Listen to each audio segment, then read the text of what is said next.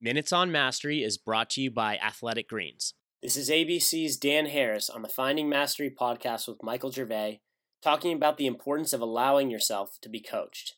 My mother says that in my depths of my adolescence, and they went pretty low, I was a really bad teenager. Cool. The one area where I was open to working with her was that she would edit my papers, and I can take edits.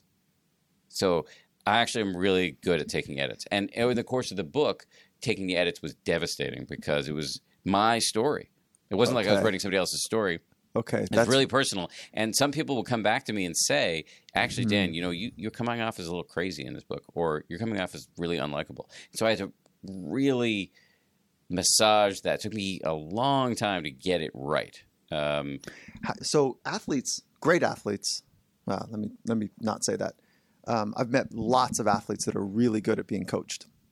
So they take feedback, they assimilate it, they make sense of it, and then they create an output that is closer to alignment of what the observer, the expert observer, is suggesting is a better tweak.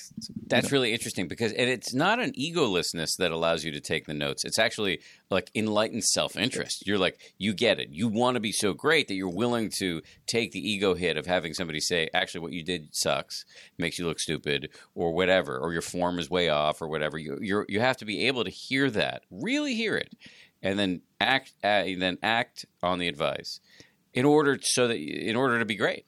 And many people are so terrified by a critique or an evaluation that they hesitate to put themselves in that position to be coached or critiqued, and then thereby they miss the opportunity for growth. That's a mistake. For the full Finding Mastery podcast, head over to findingmastery.net or check us out on iTunes.